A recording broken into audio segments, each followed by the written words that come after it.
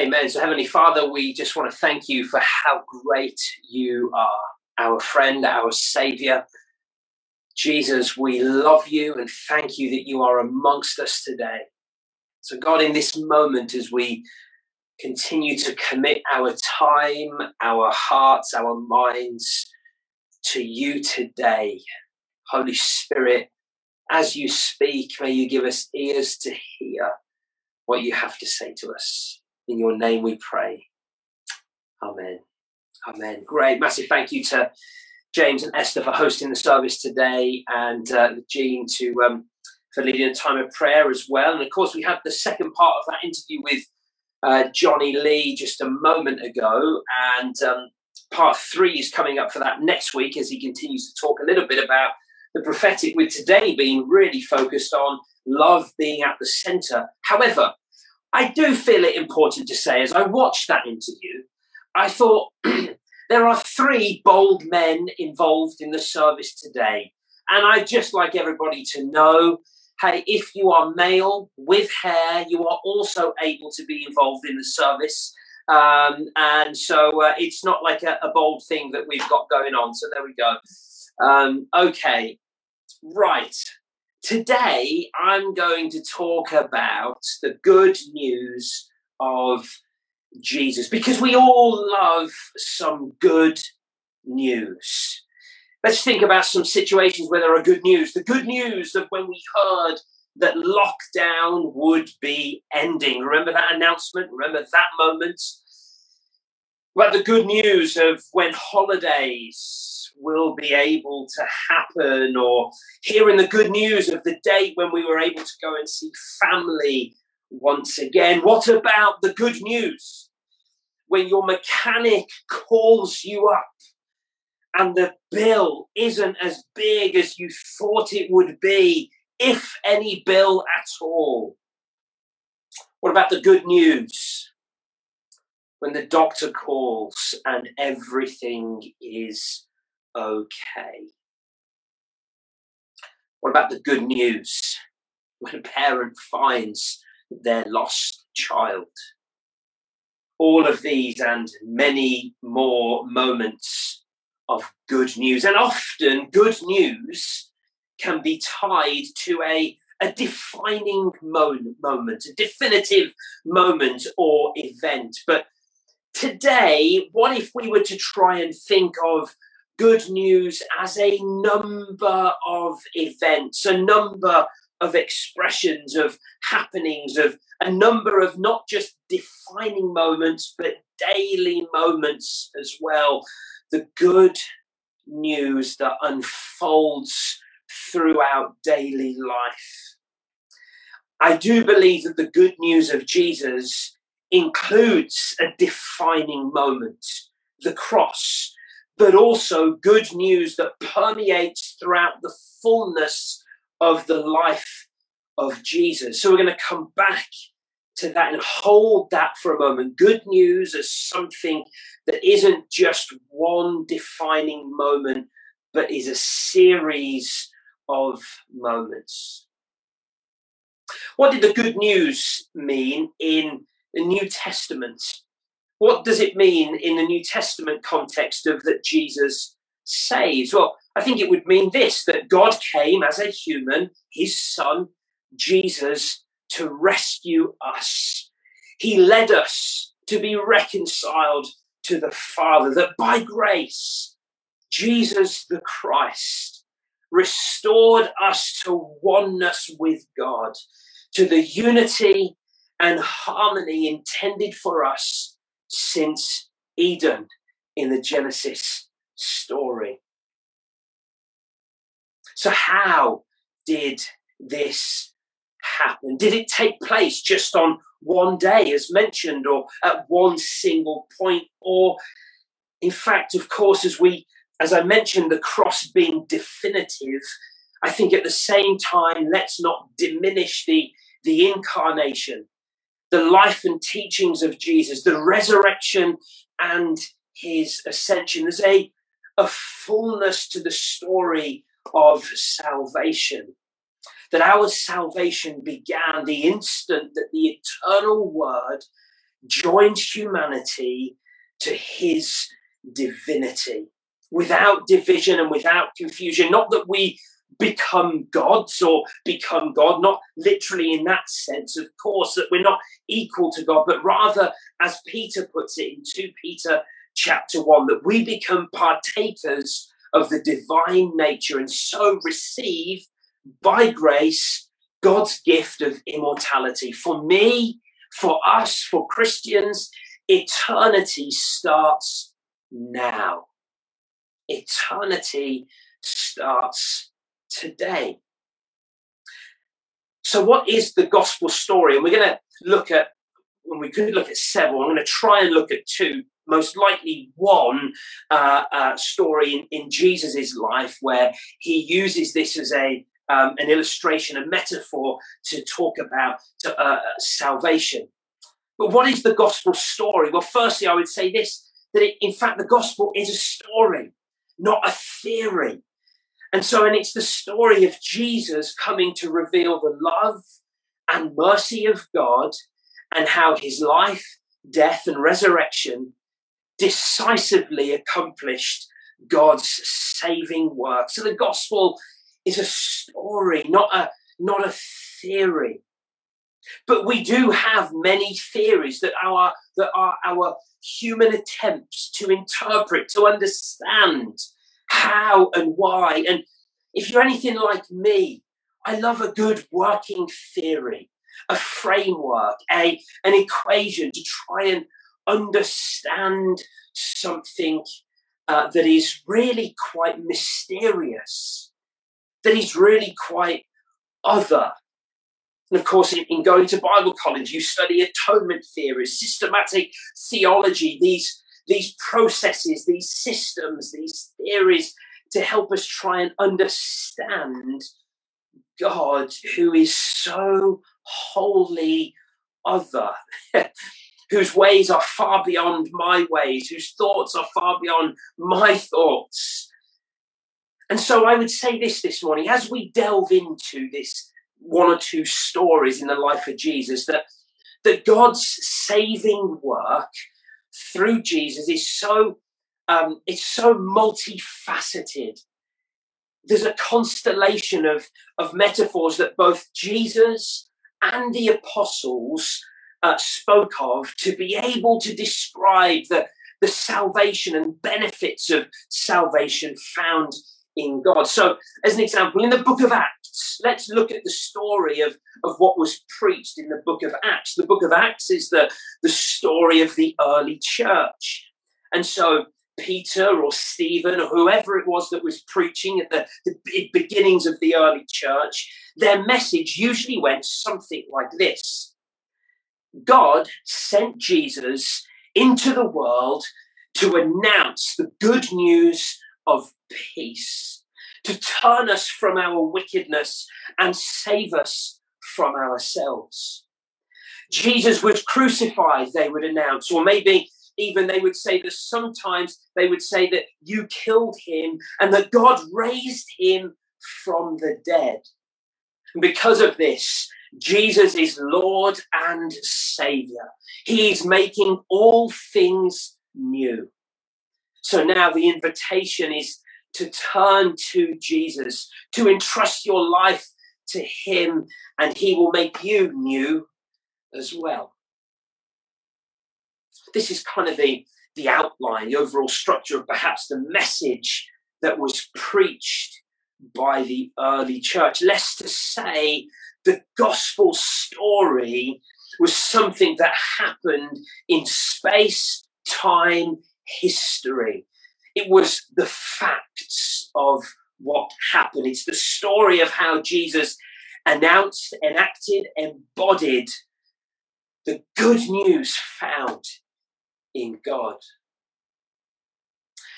So, in Luke chapter 19 is one of the stories we're going to look at. But firstly, a question. Have you ever lost any of these items? It's my house keys or my car key, or this is my wallet with my cards in it and some identification to know that it's me. I don't know about you, but whenever I leave my house, I kind of stand there and go, right, Have I got my keys, my phone, my wallet? I tap my pockets just to make sure. And if they go missing, suddenly, well, where's my keys? Where's my phone?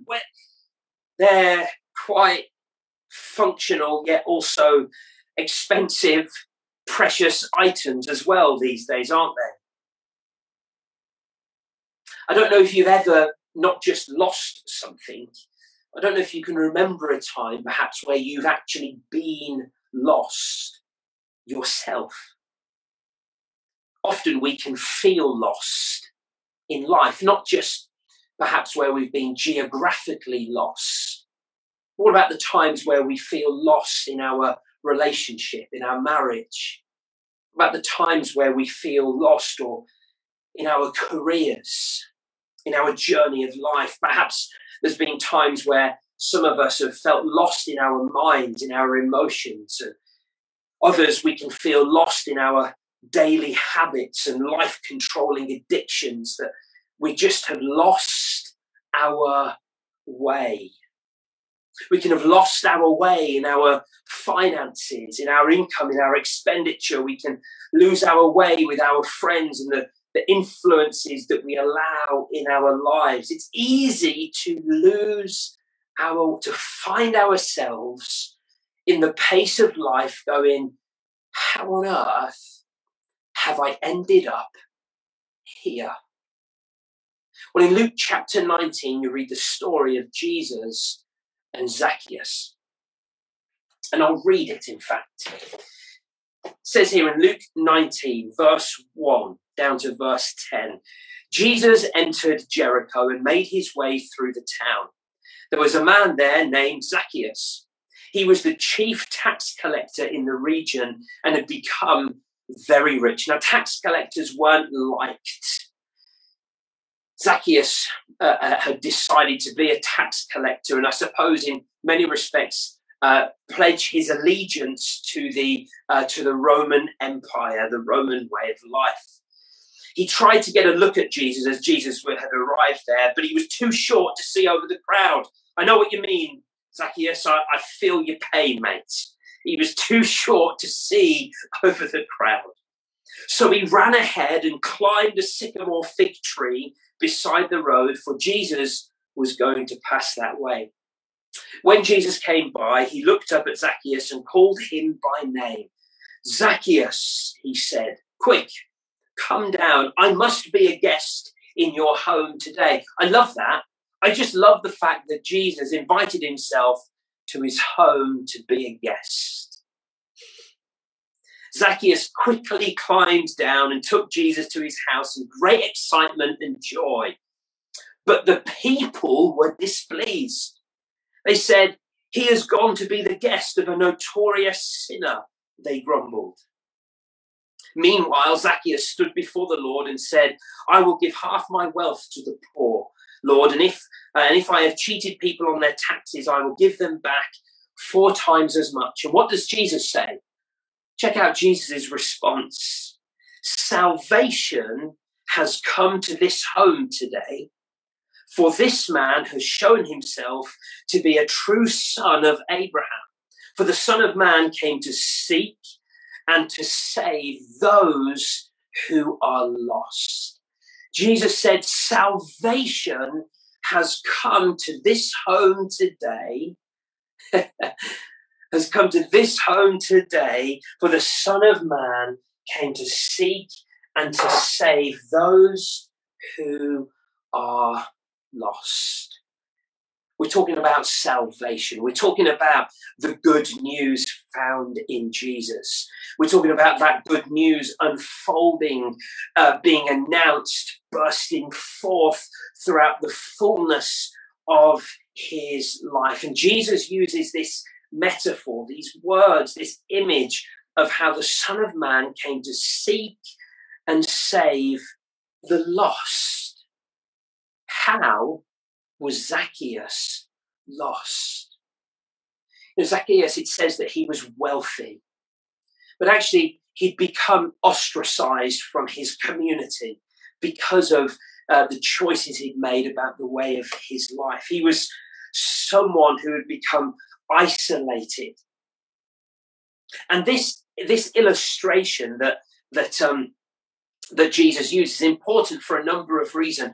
Firstly, it's important because it reveals that Jesus' mission was already happening. That salvation was already happening here in this man's home.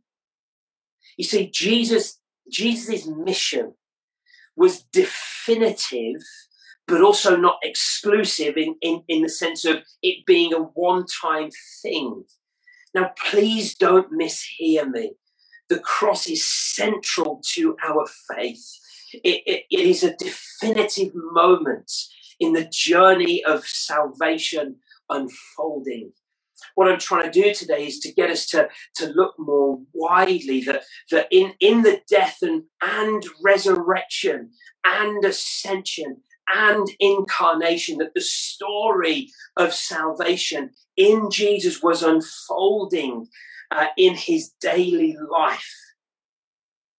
And what I find interesting about this, that as his mission was unfolding, as the salvation story of God through Jesus was unfolding here and now in this man's life and home, I'm amazed at the reaction of the people who were displeased that Jesus went to the home of what they call a sinner, an outcast, someone who was on the fringes, someone who wasn't them. But also this story reveals our lostness as humanity, both as humanity, as people, as individuals as well. And as mentioned, Zacchaeus was someone who'd been alienated from God's community. But Jesus rescued him from his lostness. What I love about this is that when Jesus seeks and finds and reconciles, he does so both to God and to his community. Now that for sometimes I think is lost on us, myself included, in the West, because we have such an individualistic mindset that it's my faith and my faith is private and it's just about me. It's something that I follow and I hold. But in the story of Jesus, it is about that, but it's about the community as well. So I'd like to say that salvation in Jesus is not limited nor defined to an individualistic story or identity. You are not an individual outside of the community of God. That as followers of Jesus, we are part of God's community, his church. Now, Jesus is reconciling us, yes, to God, but also to one another. So, hence why in the Bible there are many references about Christians, about the community of God, not gossiping about one another, about not arguing or harboring bitterness or unforgiveness toward one another. But these things in Scripture are encouraged for us to address them, to not deny them or ignore them or just pass them by, but in the right way at the right time, to be able to either go and seek forgiveness from somebody or to extend forgiveness as is needed. So this theme of lostness, we can all find ourselves lost. And of course, in Luke 15, we get the parables of the lost sheep, the lost coin, and the lost son. These three parables drawing an analogy between welcoming sinners to the table of fellowship and finding something precious that had gone missing for whatever reason that was. Church, people are precious to God. I once heard it said that the best idea God ever had was people. And people are precious to God. You, me, those that we serve, our work colleagues, the people that we're driving by in the car that cut us up and Yeah, even them, they are precious to God. And what do we encounter in this particular story? Well, firstly, we encounter this indiscriminate hospitality of Jesus, of not just going to the place with the people that everybody else were comfortable with and expected. But I'd say this: Jesus came to my home, and thank God that he did. And not only is it a story of the indiscriminate hospitality of God extended toward us, to the world, but also it's our inspiration for our indiscriminate hospitality toward others. And I would say this, that wherever we are, whatever we're doing, whether we're listening live now in person or whether we'd be catching up during the week, that's fine. At this moment in time, I would still believe this, that Jesus wants to invite himself to your home. I think you'd also like to be invited. But even when everybody else is thinking there's no way that Jesus would come to your home, that's exactly where he is found.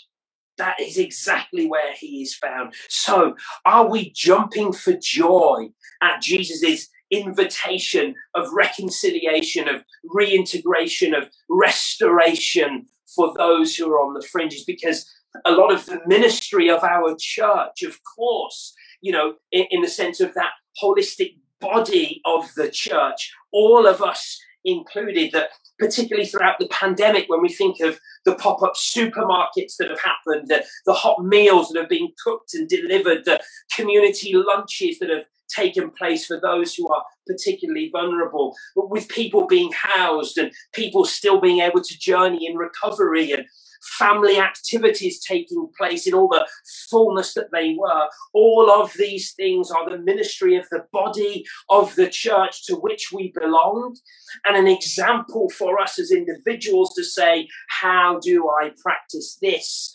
indiscriminate hospitality in my own life?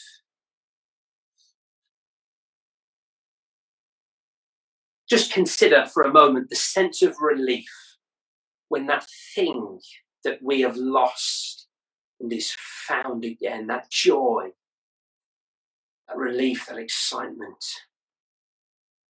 They're back. Now they can fulfill their purpose. So what does this story mean for us today, other than what I've already mentioned, in the sense of it showing the action and mission of Jesus already happening? But I think it can mean this: we can all find ourselves lost. We can be lost in our pursuit of acquiring money or promotion or popularity. We can be lost in a sense of shame and guilt and regret. We can be lost in pride. We can be lost in title. We can be lost in all of these ways.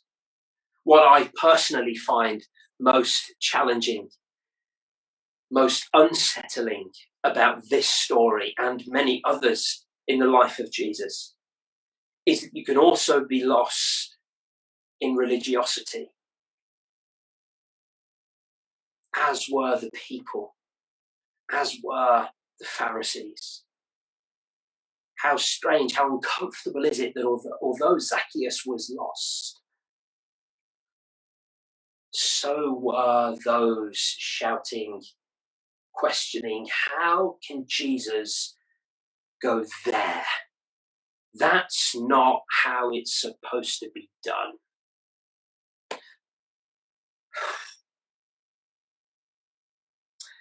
Jesus, church, is searching for me, for you.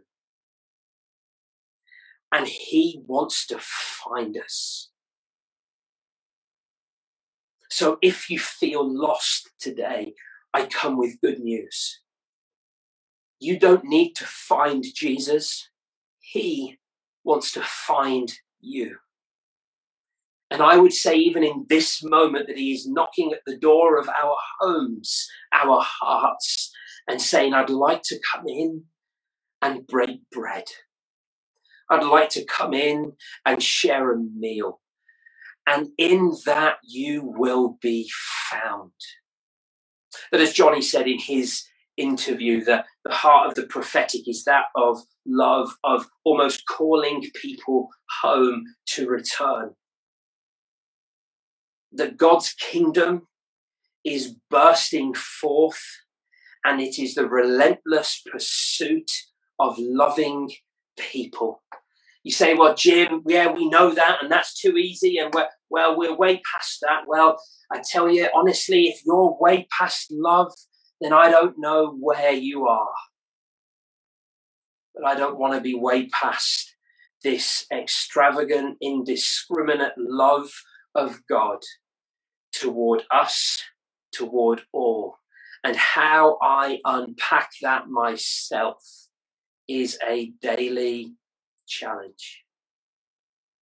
There are several other encounters, metaphors. I wanted to look at Mark chapter 2, where Jesus heals somebody and says, salvation has come to your home. Why? Because Jesus is the great physician, and sometimes what we need is a healer. There are other illustrations as well around ransom, of course, around him being the Lamb of God, the redemption and jubilee. There are lots of metaphors which I think I'll hopefully come back to, but I want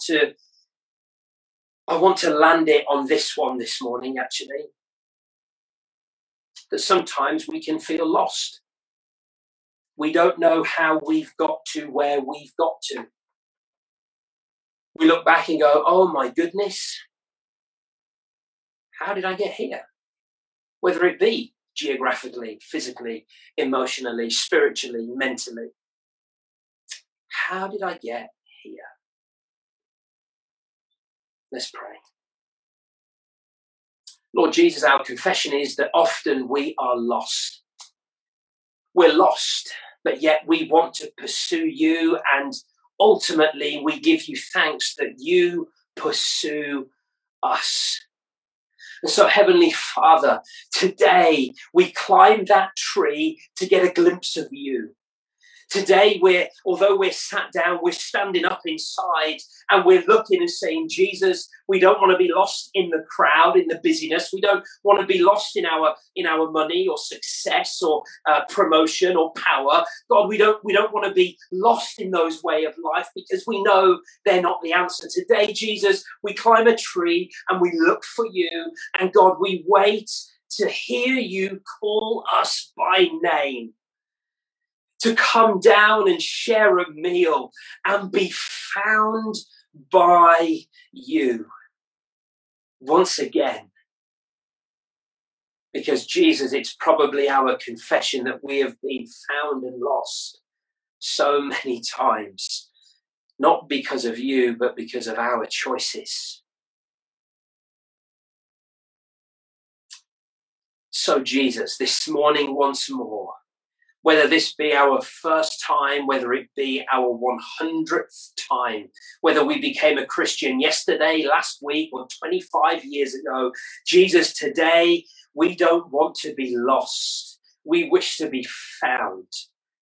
Found in you, hidden in Christ. And if that means that others say, nah, there's no way. Lord, thank you that you are in our house. And God, give us the strength to open the doors of our homes, in the sense of our hearts, the authenticity of our lives to others, to love. In the name of Jesus we pray. Amen.